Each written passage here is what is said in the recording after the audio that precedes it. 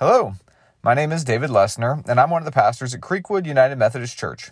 We are located in Fairview, Texas, right east of Allen, just north of the Dallas area.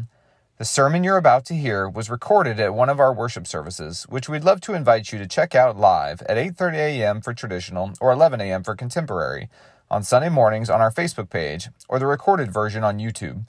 We'd love for you to check out our social media pages at Creekwood UMC or our website, creekwoodumc.org, for more information about what is happening and how you can grow with us in our mission to share God's love. If you feel inspired, there's also a way to give at the top of the website. Thanks for listening to this sermon, and we hope it inspires you in your journey with God.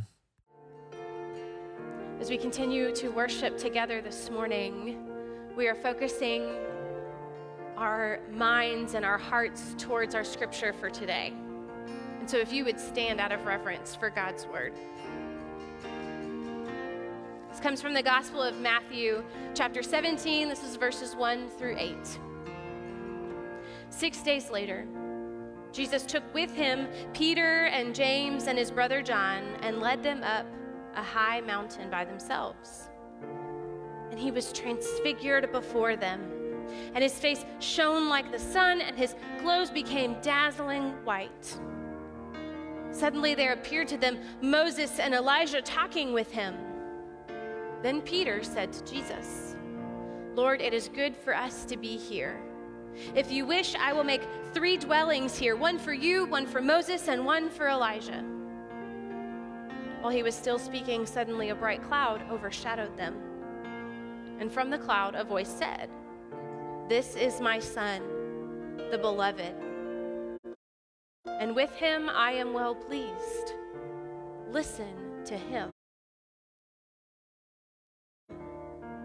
When the disciples heard this, they fell to the ground and were overcome with fear. But Jesus came and touched them and said, "Get up and do not be afraid." And when they looked up, they saw no one except Jesus himself alone. This is the word of God for the people of God. Let us say, thanks be to God.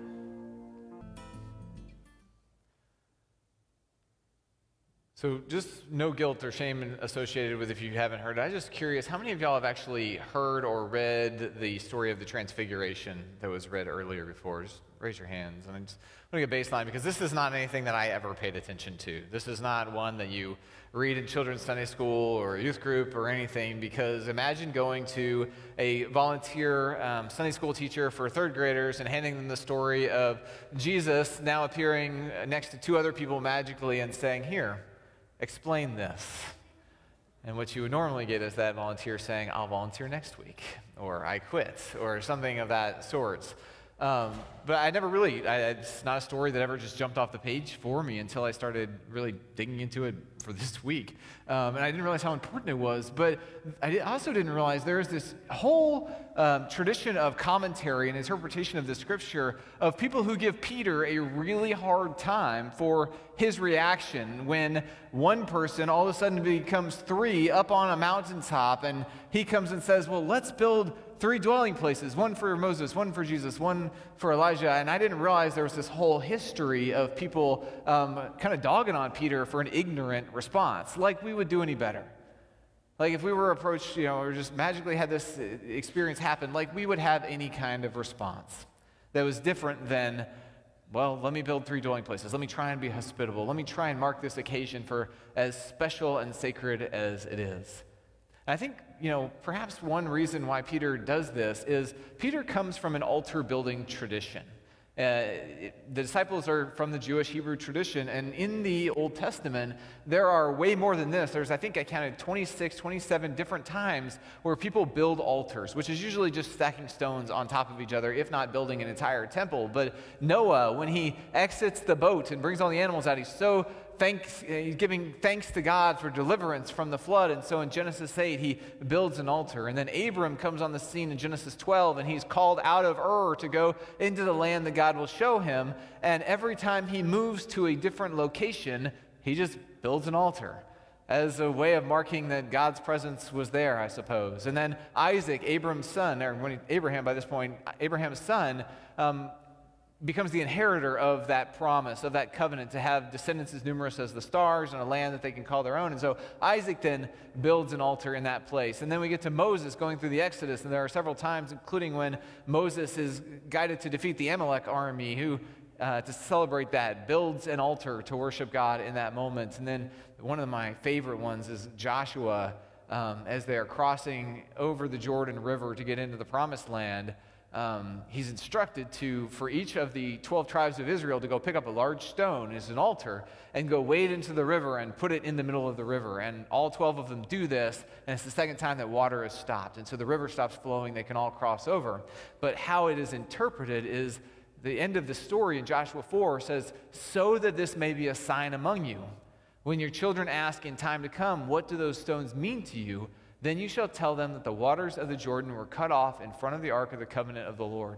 When it crossed over the Jordan, the waters of the Jordan were cut off. So these stones shall be to the Israelites a memorial forever." One thing we have to recognize about what they're doing when they're building altars is they're not simply trying to just build a sacred space in a regular place so that they can return there. What they are doing is they are trying to tell stories. They're trying to take an amazing experience and communicate that happened in this particular place, so that when others walk by, they may ask, well, what did God do in this moment? And they can point to the altar or the memorial or the monument and say, this is how our history was shaped. This is how we were formed. And so they're educational, they're inspirational. They're not meant to be static examples of what God used to do. They're meant to be storytellers of, if God used to do that, then imagine what God will do now. So you can't blame Peter for saying, let's build an altar. Let's build a monument. Let's encapsulate this space, because that's what we do as well. We tend to have these really unique, special experiences. Some people call them mountaintop high experiences. And we try to save those experiences and hold on to those experiences. It's the same reason why we vacation in the same spot year after year, some of us, or go to the same camp over and over again, so that we can try and have the same experience, so that we can hold on to something that is special, especially when it comes to God. I told you all about the Chaotic Holy Spirit Church that my friend leads down in Spring, Texas last week when we were talking about Pentecost. And when I was lost on the way looking for this church, I was driving and I saw a sign for a small Catholic church. And I can't remember what saint it was named after, but it was Saint something Catholic Church. And then right below it said worship time, 9:30 a.m. And then in really big capital letters, it said Latin only.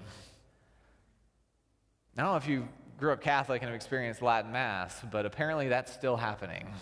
It's been since 1964, Vatican II, when they said, you know what, it's okay for you to do Mass in the language of the people around you. If you're in Brazil, you can do it in Portuguese. If you're in Russia, you can do it in Russian. If you're in Fairview, you can do it in English or Spanish even.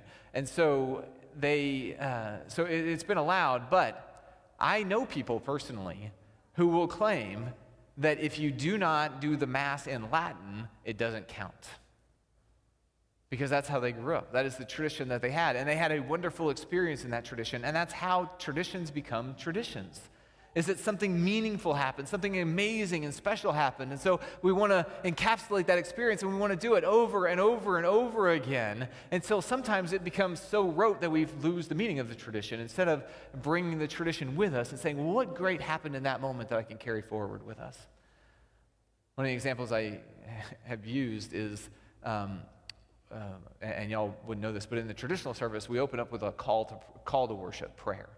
And we used to, from the time I've been here till before the time I've been here to up until we had to go online only during COVID, we would open up with a responsive prayer. The leader would say something, everybody else would respond, and it was kind of this get engaged, get involved, kind of like our music is here to get everybody engaged in the same language and the same flow of worship in contemporary. And so when COVID hit, I just needed something that I knew everybody could say on some level. So we didn't have to do call and response. So we said, you know what, let's do the Apostles' Creed. It is, it's been the same for several hundred years. Everybody can at least look it up and follow along. Most people in traditional know the Apostles' Creed. So we did that as a uniting thing during COVID. Well, as soon as we opened back up again, we kind of did the Apostles' Creed. And eventually I said, I'd love to get back to this call and response, get people ebb and flow between the leader and the crowd. And the first Sunday that we did the call and response prayer again, someone came up to me and said, "Why don't we do the Apostles' Creed anymore?" I just said, well, it was only 1 week. And he said, "We've always done the Apostles' Creed." I said, "How long have you gone to church here?" And they said, "Basically since it opened." I said, "Do you remember what we did for the first 18 years of the church? Or at least as long as we've had traditional worship." Because traditions, what do they say? A habit takes 21 days to develop. In a church, a tradition takes 1 hour to develop. At Texas A&M, it takes 10 minutes to develop. That's right. How when I just threw in there last service, I figured I'd poke on the Aggies in this service as well. Right, when it comes to our experience with God especially, we are looking, we tend to ignore God in the mundane fruits of the Spirit kind of actions that happen. We are looking for spiritual highs from God, and so when we receive one of those, when something makes sense to us, we hold on to it and we say, this is our tradition. So we can't blame Peter for what he's doing of trying to hold on to this experience. And what Peter sees when he sees Moses appear and when he sees Elijah appear is he is going back to the days when everybody says, if you follow the law, then you will be found worthy and God will truly be with you and God will truly bless you and guide you. It's what's been ingrained in who he is. And so he sees Moses, who is said to be the one who received all of the law, brought it down from Sinai. And so sees Moses and says, oh, of course, if we follow the law, this is what it's supposed to be. This whole means. If we follow the law, we go to that monument, we plant our flag there, and we say, this is what's going to bring us holiness. Because Elijah also is the prophet. And the prophets are the ones who call us back to the law. And so Elijah's obviously there to lead me back to Moses. And Jesus is here to validate the experience. And I think one thing that even though in Matthew 16, the chapter before, Jesus asked Peter, who do you say that I am? And Peter answers, the Messiah. I think that James and John and Peter on some level, until this transfiguration experience, still see the Messiah as just a prophet or a teacher. Someone to call them back to holiness, someone to call them back to something that used to be, this kind of great era that used to be. But Peter misses something in Elijah being there. Peter misses something in Elijah being there. In Malachi, it says, "Lo, I will send you the prophet Elijah before the great and terrible day of the Lord comes." And Elijah is meant to turn heads. Now, some people look at John the Baptist as an Elijah figure. Here on the Mount of the Transfiguration, Elijah is there, and Elijah is said to precede the Messiah. And transfiguration means to become illuminated or luminescent, to be made more clean, more perfect than one is. And so as Elijah shows up, as Moses is there, as Jesus is becoming illuminated, what really is taking place here, what the disciples are experiencing, is this full revelation of Jesus being the encapsulation and fulfillment of the law, as it says in Matthew chapter 7. What they are experiencing is God fully present in the person of Jesus Christ. And so I think for the first time they're seeing, yes, this call to repentance, yes, this call to order, but not so much in that it is something in the past that is static and stuck that we have to go back to, but in a dynamic presence that is walking and talking and living and breathing amongst us. A God that doesn't exist in the past or in a set of rules, but a God that exists with them, that when the voice of God comes down and says, "This is my son, the beloved," and they are scared and they're cowering in fear because everything they've known about God has been law and order and repentance and fear. But the dynamic presence of God, the fully human, fully divine Jesus, comes and puts his hand on them and says, don't be afraid. Because when God is a distant memory, when God is a monument, God is an imposing church building, or God is an imposing rock structure, fear is part of the equation. When God is bound up in a set of rules and a set of law that if you break, you're in trouble, God is fear. But when God is a dynamic God that moves in us and leads us toward the cross and eventually gives us the Spirit to empower us, all of a sudden it's something that we don't need to be afraid, because it's not like we are trying to gain something that we've lost, but we are following a God that is moving ahead of us. And that God is with us and move us, so we don't have to be afraid. And Peter writes about this experience. Peter writes, he says, "For we did not follow cleverly devised myths when we made known to you the power and coming of our Lord Jesus Christ, but we had been eyewitnesses of his majesty." And he even talks about the experience of hearing the voice of God saying, "This is my son with whom I am well pleased. This is me incarnate in this person with whom I am well pleased. Listen to him." John writes about this experience. "And the Word became flesh and lived among us. And we have seen his glory, the glory as of a father's only son, full of grace and truth." They're writing about this experience in which they recognized a living God that is dynamic, moving ahead of them towards something greater that they don't have to fear, they don't have to miss, they don't have to mourn. They can simply be guided by as they listen to what God calls them to be. They recognize that in Jesus is this fully human, fully divine, dynamic presence of God. And Ephesians sums it up really well. It says, "There is one body and one spirit, just as you were called to the one hope of your calling, one Lord, one faith, one baptism, one God and Father of all, who is above all and through all and in all." And Paul would later ask us the question, do you not know that your body is a temple of the Holy Spirit within you, which you have from God, and that you are not your own? What we're meant to glean from the reason they share this story is that Peter wanted to take this moment of God. He wanted to memorialize God. He wanted to keep God in this box, and he wanted to make sure that they could always come to a static place of God. But what Jesus and what God and the Holy Spirit do in this moment is show that God is not a static force. God is not something that is memorialized. God is not something that exists in the past. God is a living, moving, breathing presence that we see through the person of Jesus Christ. And then Pentecost, which we celebrated last week, something that indwells within us and around us and through us so that we get to be part of the living, breathing presence of God in this world. God is not calling us to the past. God is calling us to the present, to be present with others. And if you go forward from this transfiguration story, the listen to him part is when Jesus starts saying things like, those who would seek to gain their life will lose their life. If you do not take up your cross and follow me, you can't be my disciples. Even Jesus is showing us in the actions preceding or going from the transfiguration that God is not a God who is going to just sit there and rule from on high, but God is a God who gets into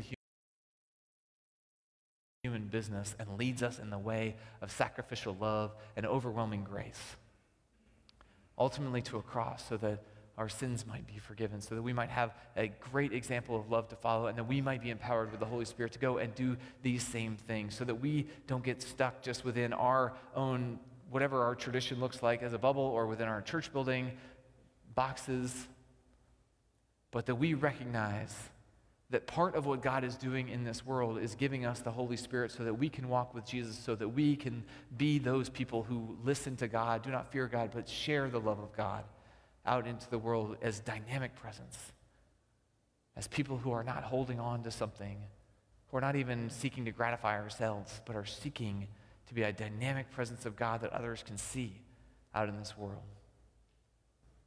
I mean, do we not know that if God doesn't want to be just stuck on a mountaintop,